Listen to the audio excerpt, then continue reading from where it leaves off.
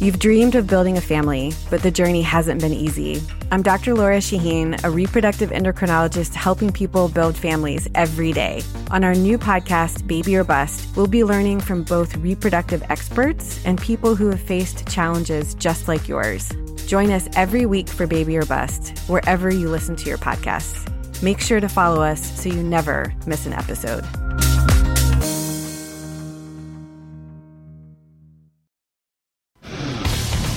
Today on the Zabecast, the Kirk versus Alex catnip was just too much for me to resist.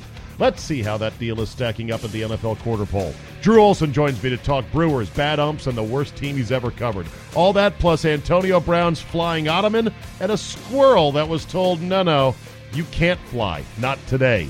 Your essential sports talk day starter is locked and loaded, so buckle up and let's go! Here we go!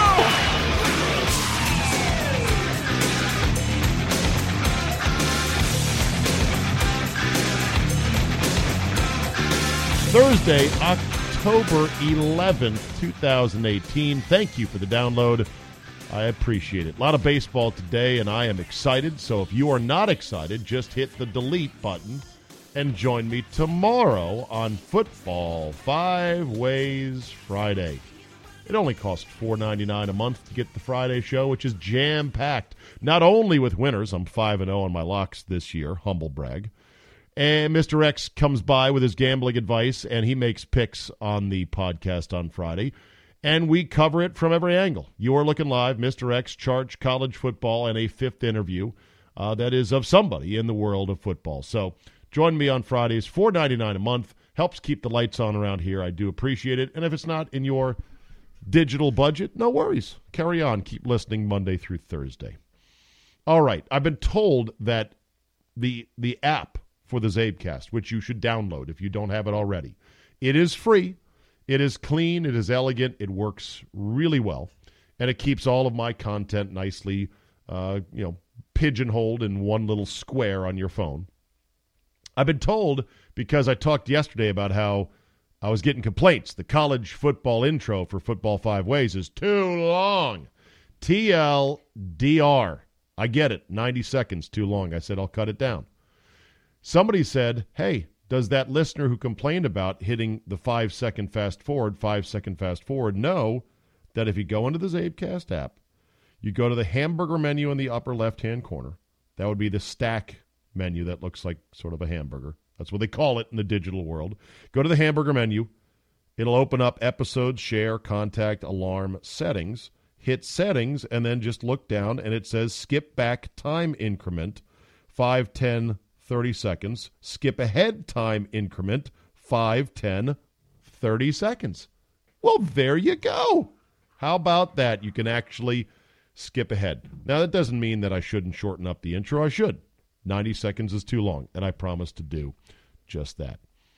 All right, let's start with this today. I know you people are going to groan about it, but I found it a little bit irresistible to not at least look at the Kirk Cousins versus Alex Smith comparisons after a quarter of the season. I know Kirk has played 5 games, so that's a little bit more than a quarter.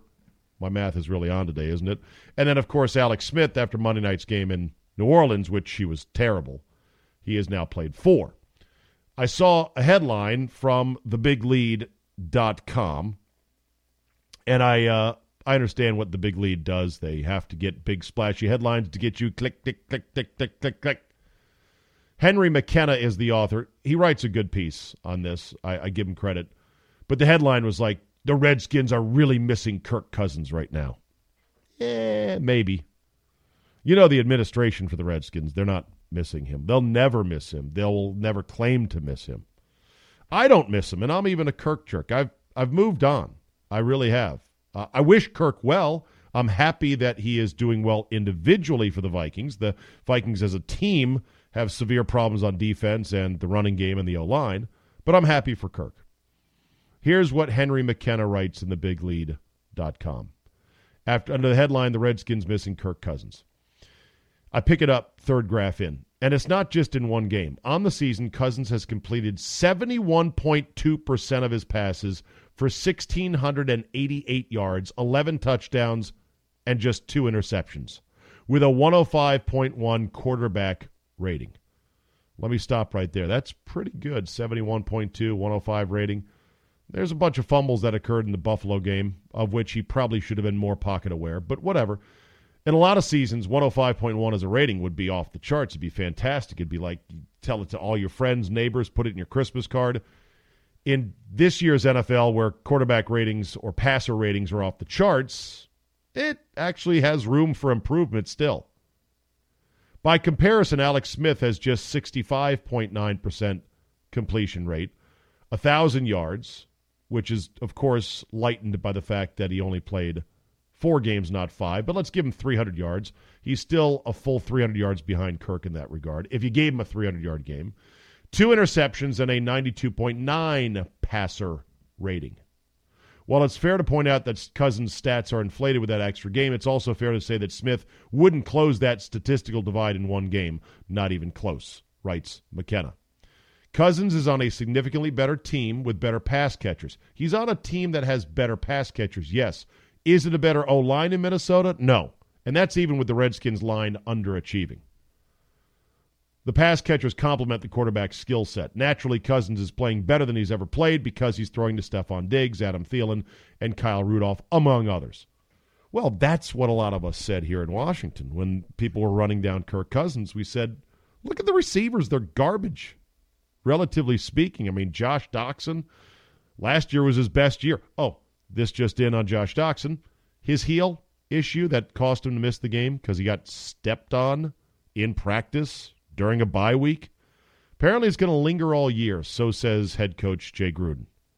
He said he's got to go find another shoe, a new shoe that feels better. It's unbelievable. Last year's receivers, even with Doxson more effective than he's been in any year so far of his injury-plagued and underwhelming career, the receivers stunk last year, and a lot of us pointed that out. And then you became a Kirk apologist if you said, oh, yeah, you're just making excuses. Okay, well, now he's got real badass wide receivers, and you watch, Kirk Cousins is making some dime throws to those guys. Meanwhile, Smith, on the other hand, writes, McKenna has not looked anywhere near the thrower he was in Kansas City, where he enjoyed the best season of his career in 2017. With Patrick Mahomes taking over that offense and looking even more competent than Smith, Alex Smith now seems like he was an impediment to the Chiefs' offense rather than a facilitator. Wow. Smith is usually death for wide receiver production, as Paul Richardson, the leading receiver among the wideouts of the team, and is 62nd among all wide receivers in yards this year, can attest. While Richardson is not the best-known receiver in the league, the Redskins clearly thought they could turn him into a household name after giving him a 5-year, $40 million deal during the offseason. I don't think we thought we'd make him a household name. I just thought we had money that had to be spent somewhere, and they thought he was a decent sort of Deshaun Jackson light type of player. And he may be good this year. The problems begin and start with Alex Smith, who is not a downfield thrower. The lack of wideout production. Let's not forget, Smith presided over that unbelievable drought of 18 consecutive games without a wide receiver touchdown pass in Kansas City. That's a record I don't think is ever going to be broken now. A inglorious, ignominious record at that. A record you do not want a certificate like Drew Brees got. Hey, congratulations. That's 18 straight games without doing something that the whole league is engineered to do. Throw touchdowns to wide receivers who cannot be touched. You cannot bump them. You cannot look at them. Stay away from them. That was a bad stretch for Alex Smith in Kansas City. Jamison Crowder also has averaged 53 yards a game with Cousins the last 2 years. He's down almost 15 yards a game. Actually, 20 yards a game. He's down to 33 yards so far per game this year. And the 2 touchdowns thrown to receivers this year for the Skins is only better than the woeful Buffalo Bills. On his career, Smith has thrown less than half of his career touchdowns. That'd be 75 out of 187. How's my math doing? 75 to 150. Less than half of his touchdowns have come to wide receivers, earning his reputation, writes McKenna, as someone generally hesitant to push it downfield and outside the numbers to receivers. 2007, last year, being a notable exception. Yes, personnel in KC better than personnel here. I once thought that Jordan Reed was amongst the elite tight ends in the league when healthy. I thought he was on the Gronk level. I thought he was on the Travis Kelce level. I think a lot of dumb shit that is often wrong. Put that one on the list. So we'll see. Also, let's also give credit to Andy Reid. Andy Reid is an offensively genius, jolly fat man. He probably got Alex Smith tuned up into just the right system and scheme and plays that made him shine last year. And maybe Jay will get there with Kirk or get there with Alex. It has only been 4 games. I'm going to hope that, Jay does that. He, in fact, referenced that this week in the aftermath of the Saints debacle. Got to get him in better plays, better situations. So far, though, it is not even close. Kirk Cousins has been the clearly better quarterback through 4 or 5 games. Before we get to Drew, NFL players can sometimes be violent, irrational people, even the ones who are big stars with seemingly a nice, wonderful personality and lots of endorsements. It's quite possible that Antonio Brown is exactly one of those people. He's currently being sued over an incident that occurred in April in Florida in which he was allegedly so agitated that he began throwing furniture off his 14th floor balcony. Wow. Brown is being sued by both the landlord over damage to the unit and being sued by a man who was walking his 22-month-old child, less than 2 years old, on the sidewalk when he was nearly hit by the falling debris. I don't know if the lawsuit's going to succeed. It seems like a reach. They're claiming intentional infliction of emotional distress and assault. That's a bit much. If this is true, and apparently there is security camera footage that shows ottomans and vases flying from the 14th floor balcony where the property was that I guess Brown owned or was renting. If there is footage of this, then it strengthens the lawsuit, but I'm not sure you've got any rights as somebody who was just nearly hurt by a crazy person acting in an irresponsible way. That's for the lawyers to figure out, as they say. But here's what's going to be interesting. Let's say the security footage shows a vase, a missile, a potential deadly missile flying down and nearly hitting a pedestrian and a nearly 2-year-old child. And let's say it's proven beyond a shadow of doubt that it was Antonio Brown that did throw that. Well, Roger, care to jump in on this one? I think that should be a suspendable offense. That's crazy. You can't be throwing shit off your balcony where it can hit and kill people. Well, see, I don't like coming out from underneath my desk because then I won't get hit by any flying ottomans. Thank you. Under the desk, Roger Goodell. We'll see. This could all be a bunch of bullshit. There might be more to the story. But for now, it looks bad. And this has been one of those seasons for Antonio Brown to forget. But he's still on my fantasy team, damn it. And he's going to get hot soon enough. He better, because he was my number one overall pick. All right, it is Drew Olson time now. The Brewers are the darlings of October, the Cinderella story, winners of 11 straight, and they are ready in the Brew City for a big week ahead against the Dodgers. So, are you going to, Drew, be the official scorer? Have you been the official scorer for the postseason so far for the Milwaukee Brewers, winners of 11 in a row? I have scored my last game for 2018. Wait a minute. Why is that? No. Well, because first, I'm a noob, and second, the guys who've been doing it for 30 years, and if I filched one of the games from them, I would feel the world's biggest prong.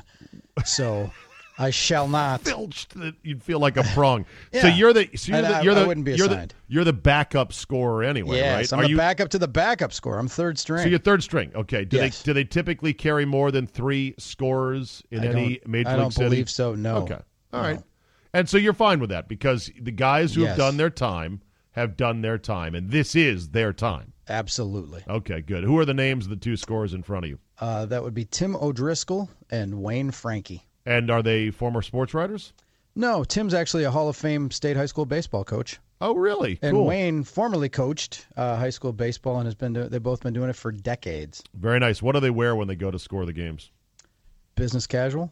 So khakis. no spikes and pants and stirrups. No. They're dressed better than the average sports media dork, though. I'll say that. Yeah, exactly. Step up their game. I was asking a baseball buddy of mine. I said, "How do you feel about hooded sweatshirts on the managers in the postseason?" He said, "I don't like it." And I go, "I don't either. I want them dressed up."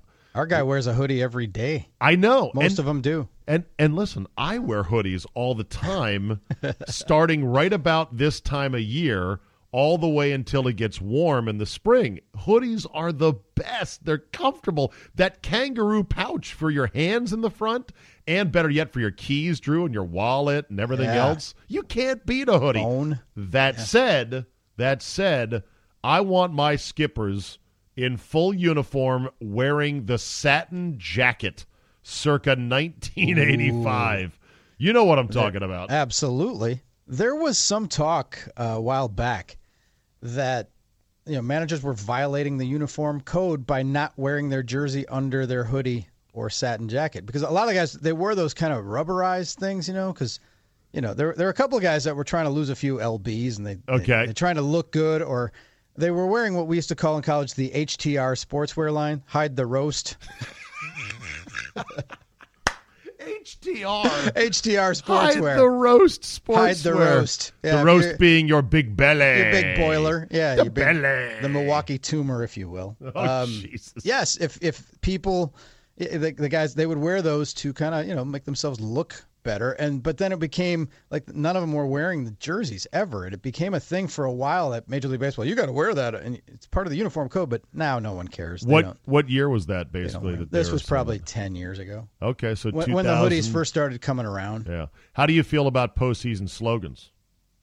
They can be what are the cool. What's the Brewers postseason slogan? I think the official one on the merch is Defend MKE. Okay. Now their hashtag for the club is it's usually this is my crew. This is my crew, and it gives you the little Brewers icon when you use it on Twitter. That's the hashtag. This is my crew. Well, that was for the regular season. Now it's our crew. Our October is their new. Oh, new hashtag. New hashtag. But then will there be shirts say Defend MKE. Will there be a new hashtag next year? This is my crew is probably. See, I like one. I like that. This is my crew. That works because obviously the Brew crew, right? Yeah. Yep. And when you're saying this is my crew, it is building up that affinity as Brewer fans for, hey, these are my guys. Yes. I'm spending the summer with these guys, and so that strengthens those bonds. As a marketer, as a former brief time marketer, Drew, I say that's a good slogan, right? You were there. A telemarketer? No, I was a golf course marketing assistant at Lynx Corp Incorporated in Northbrook, Illinois, for about a year and a half, maybe, I believe.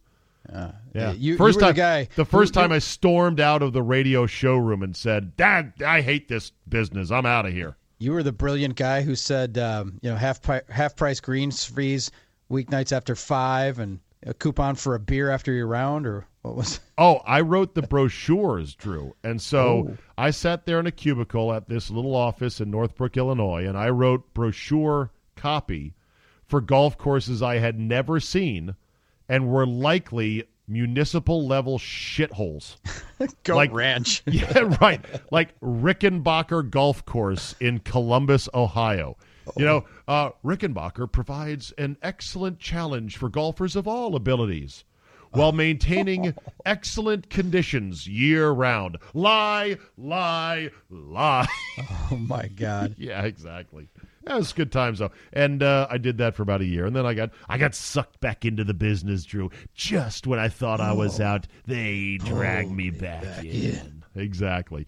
So this is big times. Are you excited for this upcoming series against the Dodgers? Absolutely. Yeah.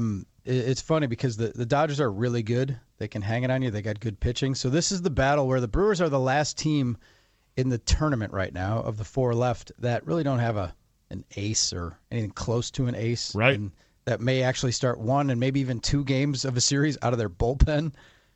So it makes it fascinating. And as of Wednesday morning, you guys had not yet named a starter or initial out-getter for game number 1.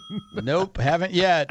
Smart money's on Yolis Chassin, but God only knows the way they've been managing it so far. Who knows? And that's how you pronounce it, Yolis. Yes. Okay, good. Just I don't want to pull a Bob Costas and say, Jesus Aguilera. Yeah. How bad was that, by the way? How bad was it that MLB Network got a lot of things wrong about the Brewers, saying things like Craig Counsell drafted by the Brewers? No, drafted by the Rockies. Travis Shaw's committed 13 errors at second base. Wrong, not even close. Yeah, there were a lot of inaccuracies. How do you feel about that? I mean, this is Major League Baseball Network. Well, I used to get that because when I was covering the team, there were a couple. They weren't very good for most of my tenure as the Brewers beat guy, and then once in a while they'd have a hot start or they'd be playing at the break, and somebody would write a national story and it would have 3 or 4 mistakes in it, and the guys would come to me and they go, "Hey, maybe you're not as horseshit as we thought." You mean the ball players? Yeah, the players would say that to me. Yeah, maybe you're not as horseshit as we thought. Also, they said Wade Miley never played for the Rockies and that he began the year in Double-A due to injury, not because he was struggling on the mound. Yeah, that was a mistake. He was on the DL. In fact, that was one of the things where they were straight up with him and they said, "Hey, if you want to leave and go pursue other opportunities, go ahead. But if you want to stay here, we want you." And that was like a crossroads moment. He said, "I'm staying with you guys." Yeah. So, do you like your chances against the Dodgers?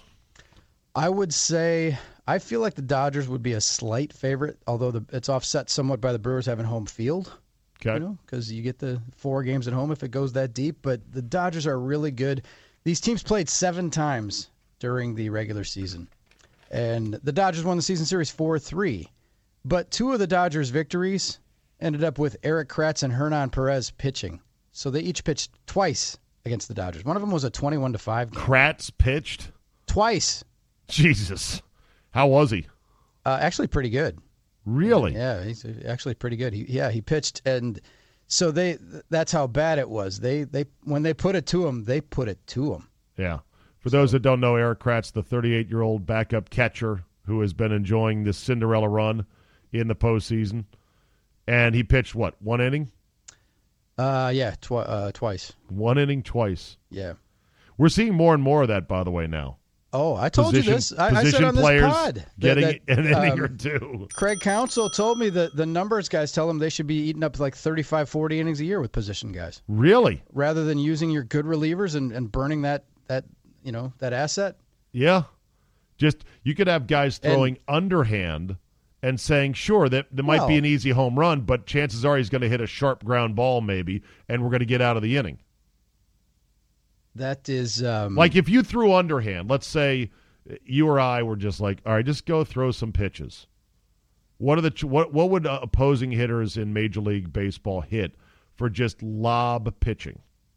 They still wouldn't hit 1,000. No. Look at BP. He's still hit into outs. Right. A 65-mile-an-hour BP pitcher would get outs. Right, exactly. So yeah, but the thinking is, and here's where the delineation comes in. It's one thing when it's 18-4 in the 7th inning or the 8th inning. Sure.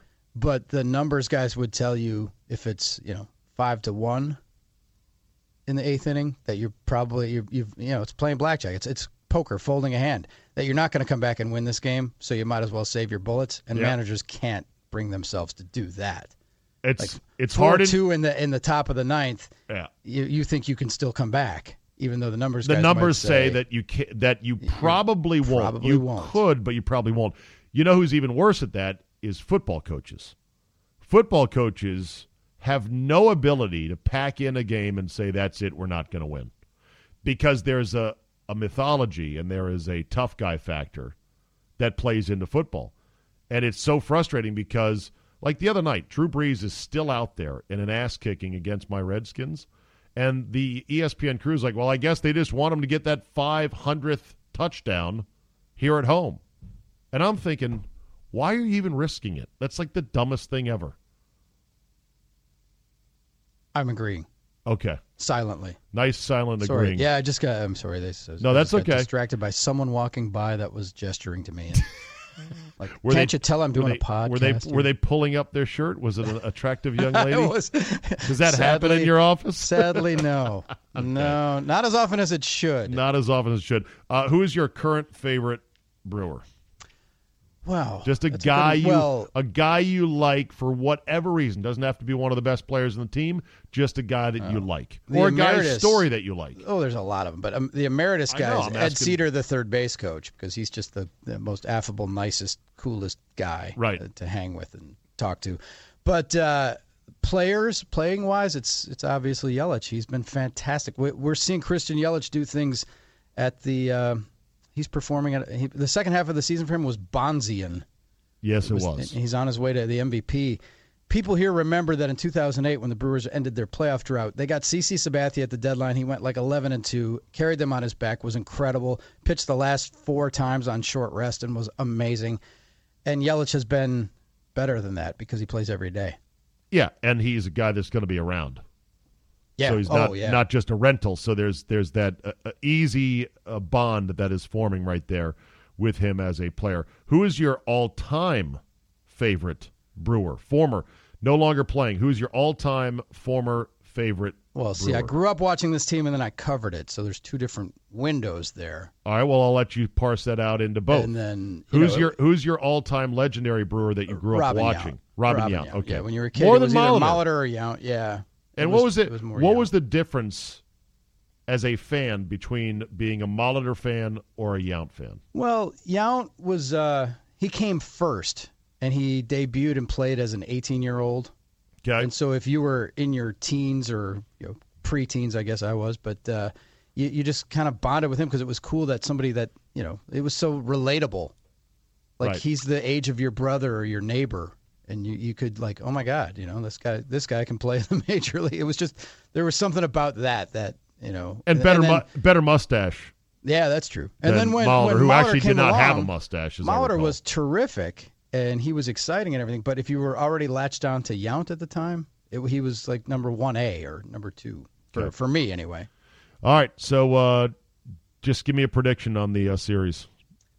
Well, the hashtag around here for the Bucks is Bucks in 6 because that was a Brandon Jennings prediction going into the playoffs. Okay. I think it was against the Heat. So you're going to go hashtag Brewers in 6. No, I'm actually going to say Dodgers in 6. Boo! I agree. Boo me. You better not have that weak ass take on your show today.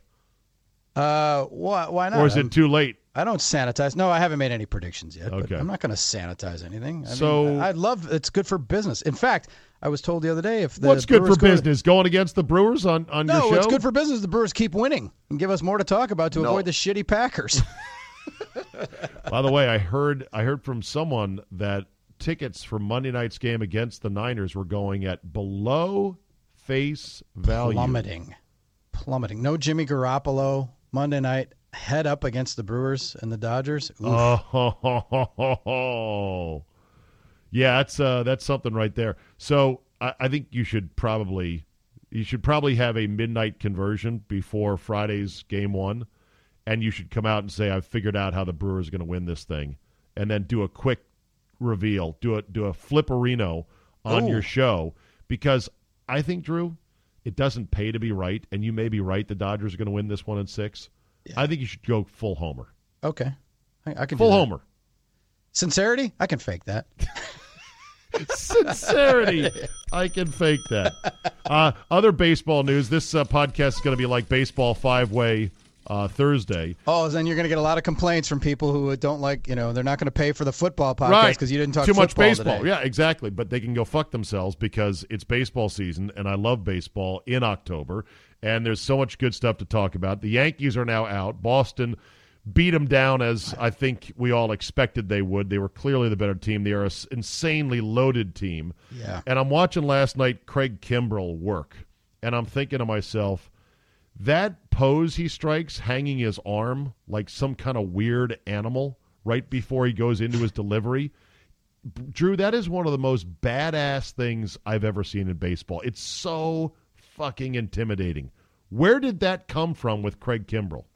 I haven't the foggiest. I've met Craig Kimbrell a couple of times. Never had occasion to ask him where that funk came from. And obviously the beard and the fact that his stuff is filthy, that he's got a 98-mile-an-hour fastball and a slider that is pretty much a wipeout slider. Don't they call it a wipeout?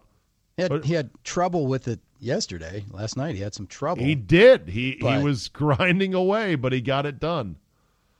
Yeah. He used to keep his arm behind his back, but that was too painful. Really? How is it better that he hangs his arm as if it were on a clothesline right before he pitches? Yeah. Well, I mean, here's what he said. I just Googled this. Yeah.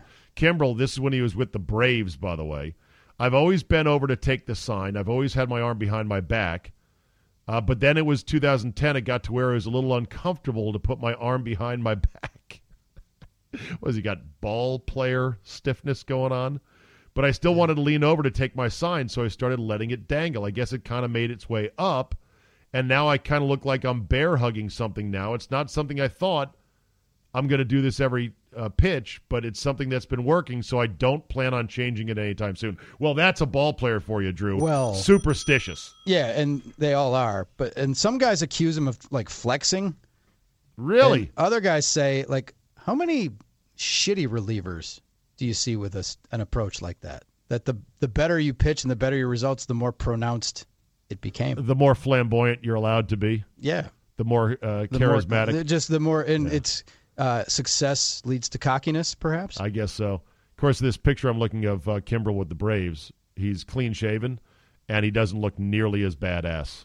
That big orange beard of his is badass. One thing I did hear about Kimbrell, though, was that he didn't realize. He says he didn't realize it, and then someone showed him a picture of what he looked like. He's like, "Oh," and he's Jesus. like, "Oh, I guess I'll do. I guess I'll make that my thing." He didn't realize he was doing it. It was just his way of getting ready to take the sign and get ready to throw. But he said, "Whoa, man." You know what it looks like? It looks like an animal that puffs out its feathers or puffs out its gills, like an animal that will make itself look larger right before striking. Yeah, that's what it looks like to me. Pufferfish or something like that. Yeah. So who do you like in the Astros-Red Sox series? That should be a absolute brawl. Knockdown, drag out. I probably like the Astros, but that has the makings of a 7-gamer. Yeah. They're both really good teams. They're just ridiculous. Both teams are insanely loaded when you look at all of their assets. You're like, how do they get this many great ball players? And in the case of the Astros, they got it by losing a lot of games over 3 straight seasons and then doing really well with their farm system to get these guys and bring them up. And I think they splurged for a few guys as well. The Red Sox splurged for a bit more guys because their payroll is astronomical. But they're a great team. Both great teams. Yeah. The Yankees are pretty good too. I mean, they didn't embarrass themselves, I don't think, by losing the series. Aaron Boone's getting crushed in some circles for leaving Sabathia out there to his doom. But and the night before, too, leaving, what's his name out there, who warmed up like 10 minutes before the game. Yeah, Severino, and said, "Oh, no, I always do that." How long should you be warming up if you're a starting pitcher in a major league park? I mean, you usually see them walk out there 45 minutes or an hour before the game. Yeah, more than 10 minutes would be 10 minutes generally would be the answer on that. Okay, tonight the Capitals and Bud Light here in D.C. are giving away a shirt, Drew, with a logo printed on the inside belly of the shirt, upside down, so that when you pull the shirt up over your face, it says, "Let's go Caps" with the logo.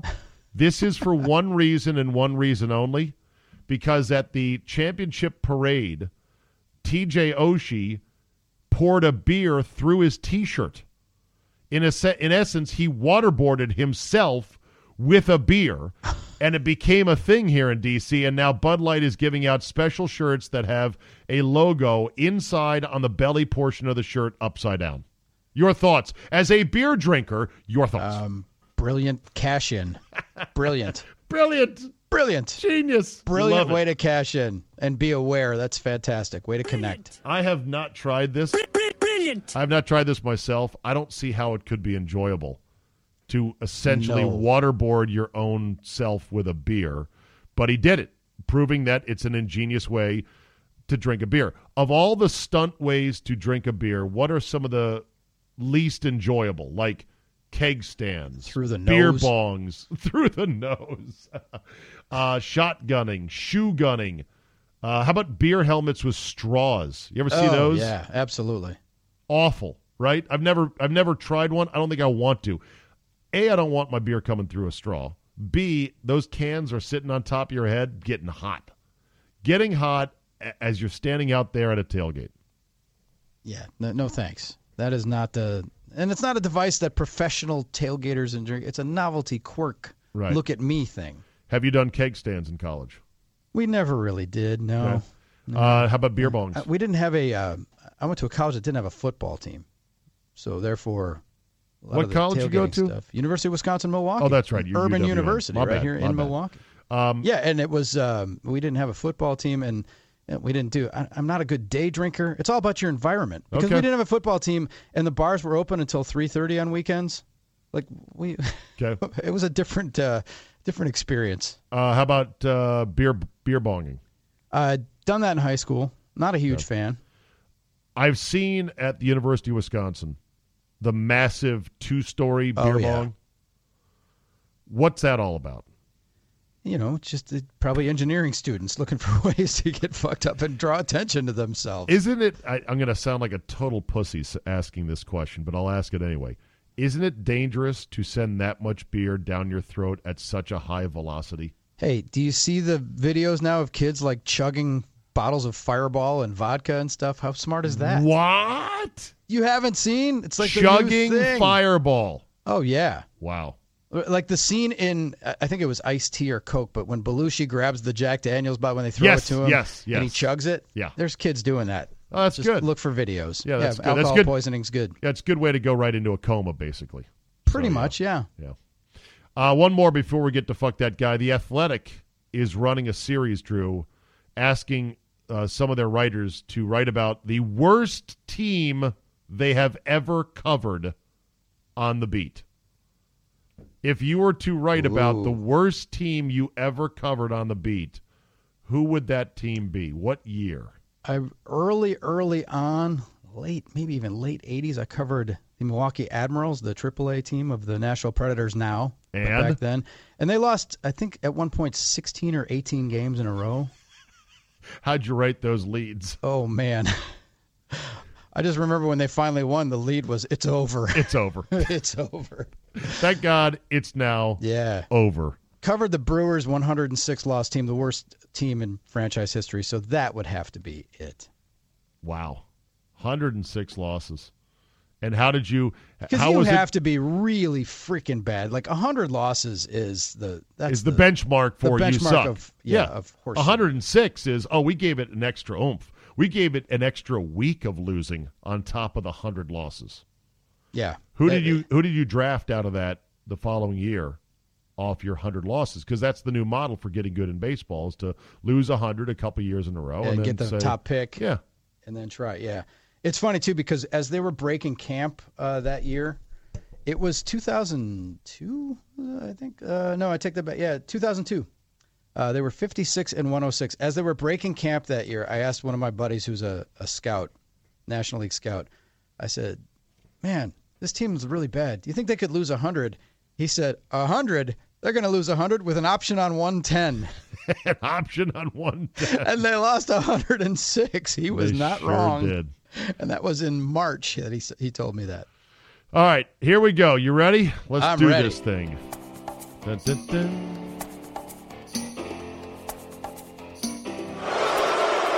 I'm not a good guy. I'm the guy. Fuck that guy. Fuck that guy. All right, here we go. Who deserves your fuck that guy for the week, Drew? Sometimes I struggle to come up with a fuck that guy because I'm in a good mood and not many people have pissed me off. This week, the cup runneth over, Zabe. All right. I was going to tee up Josh Norman and Michael Thomas. All right. Fuck both of those guys. Couldn't. They're not worth it, though. I was going to tee up Bob Costas, who's one of my heroes, he screwed up everything in the Sunday game with Jim Cott. But I was going to tee up the executives who foisted them on the public when they've lost their fastball. All right, so these are all guys that actually didn't make the cut. Preliminaries. It was such a robust week. Yes. Drew is saying, nope, didn't make the cut. These cut. are the also receiving votes category. Exactly. Also receiving votes. My fuck that guy this week, and he could be on the fuck that guy Mount Rushmore. Major League Baseball umpire Angel Hernandez. Why is he so bad? You suck at your job so badly, and then you come at it with an attitude and a swagger that's completely unfounded and undeserved, and you're suing your employer for not giving you better assignments, but you're not getting better assignments because you suck at the job and are consistently rated as the worst of the worst. Is he worse? Is he worse than C.B. Bruckner? Yes.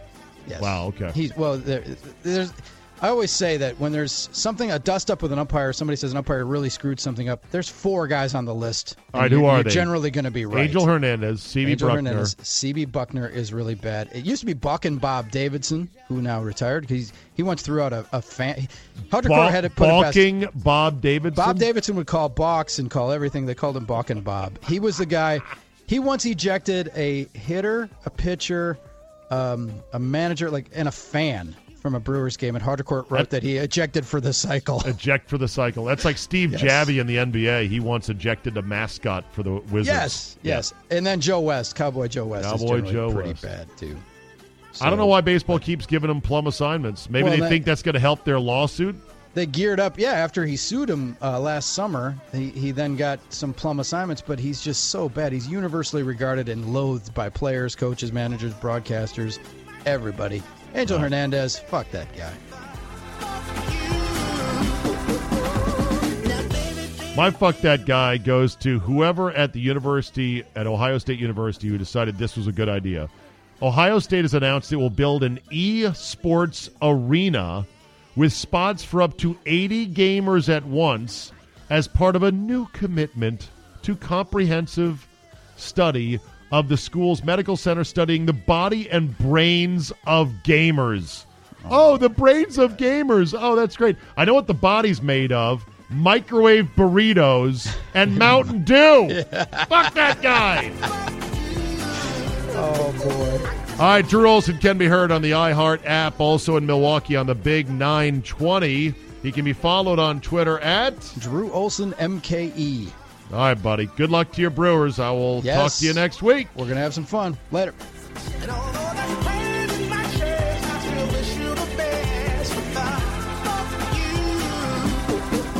We'll close on this one today. We have had a lot of stories and a lot of incidents recently talking about emotional support pets flying on airplanes. Well, this story takes it to a whole nother level. Apparently, a woman flying on Frontier Airlines from Orlando to Cleveland had to be forcibly deplaned because the crack staff at Frontier did not know that she had a emotional support squirrel on her person when she boarded the plane. Wow. They had to deplane every passenger on board, get the police to come, get the woman to sit in a wheelchair to wheel her fat, old, crazy ass out of the airplane, and it delayed the flight almost 2 hours. Now, this is punishment on many levels if you were a passenger on this flight. Punishment number one is you're flying Frontier Airlines. Good luck to you, sir or ma'am. It's about as bad of an experience as you can get in the air. Number two, you're going to Cleveland, where the weather is starting to turn, and the Indians have just been eliminated. Yes, you got Baker Mayfield and the Browns kind of getting the city excited, but you're going to Cleveland, so that's number two. And number three is you're delayed as some crazy-ass woman and her squirrel has to be deplaned.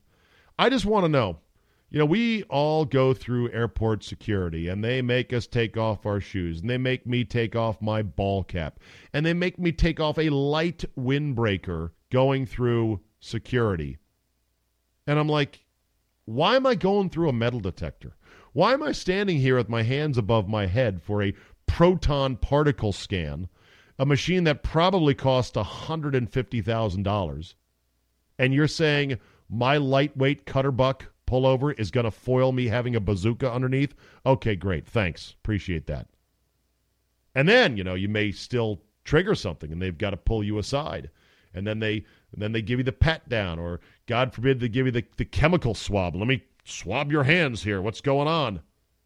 They couldn't find a fucking squirrel on this crazy woman when she went through security. Or worse yet, they found the squirrel, and they let the squirrel go through, thinking, well, you know what? There might be an airline that allows pet squirrels on board. And, of course, the woman, after inconveniencing an entire plane load of people, was so classy after being wheeled out in her wheelchair, saying to one woman, shut up, bitch, and then launching the one-finger salute. Caught on video, vertical video, of course. Maybe people that are that emotionally fragile should not fly. Oh, I know. I'm going to get angry letters. You have no idea. People have anxiety. People have a right to fly around the country. No, actually, they don't have a right to fly. That's not in the Bill of Rights.